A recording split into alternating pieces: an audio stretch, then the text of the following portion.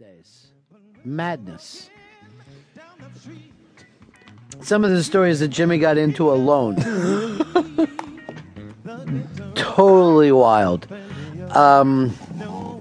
So we will work all that out. Whether or not we'll be going to Caroline's, which I had suspected up to this time.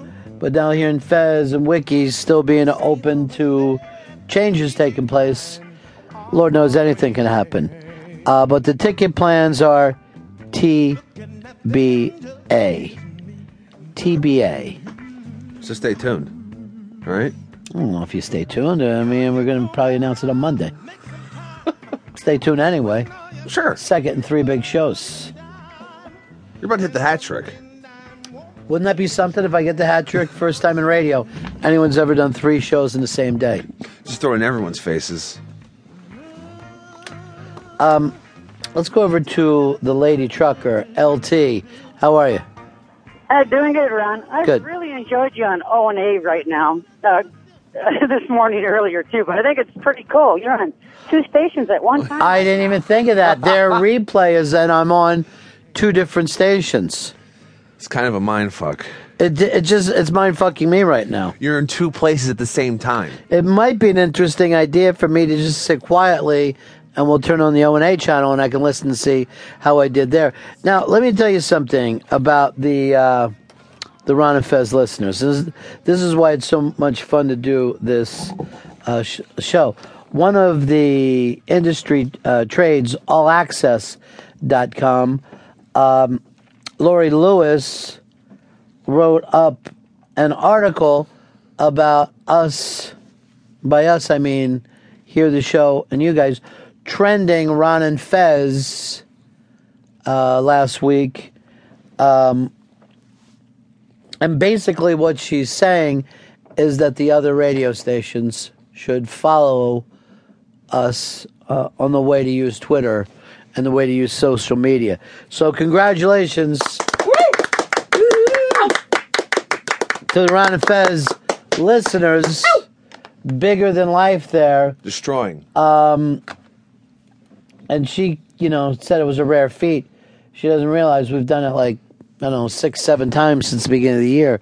But we also found out about that from Martha Quinn, tweeted us, famous Martha Quinn, and then she put hashtag Cakehorn. She is a big fan of the Cakehorn bit. I was so happy. Madness takes place. OPSB today goes, why can't Fez see that the Cakehorn thing was good for business? Why can't he enjoy that? People were making songs about it, immediately afterwards. Yes, mocking songs. Martha Quinn's getting in her shots now, because I messed up a word.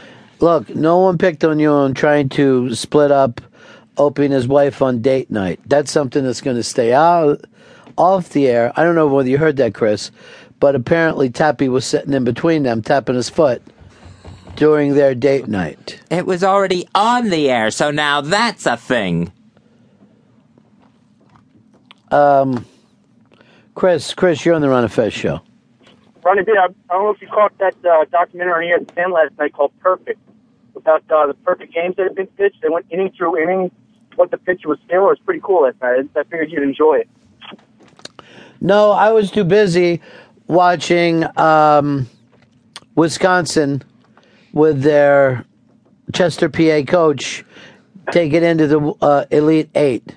Very exciting night of basketball last night. How are we doing on our comedians? Big 7, everybody going for it. All right, Tom Segura has jumped into the lead with that. I'm a shocker. He has gained serious ground. He's in the front with Gino Bisconte falling back. So this is Segura's race to fucking lose right now. Does anybody else have a shot but these 2 guys? Tommy Johnigan's Final Four is still alive, but the rest of his bracket was so messed up that it's not good. Yeah, but maybe he can make some big leaps with the Final Four. Those 3 guys it's a neck race, and then it's a neck race. They're neck to neck. But Segura is pulling away right now. Segura's still riding high. His album came out, was number 1 on iTunes for quite a while there. Fantastic. I had no idea that. Dominating everything he gets his hands on. Yeah, I mean, he's a winner. The guy's a winner.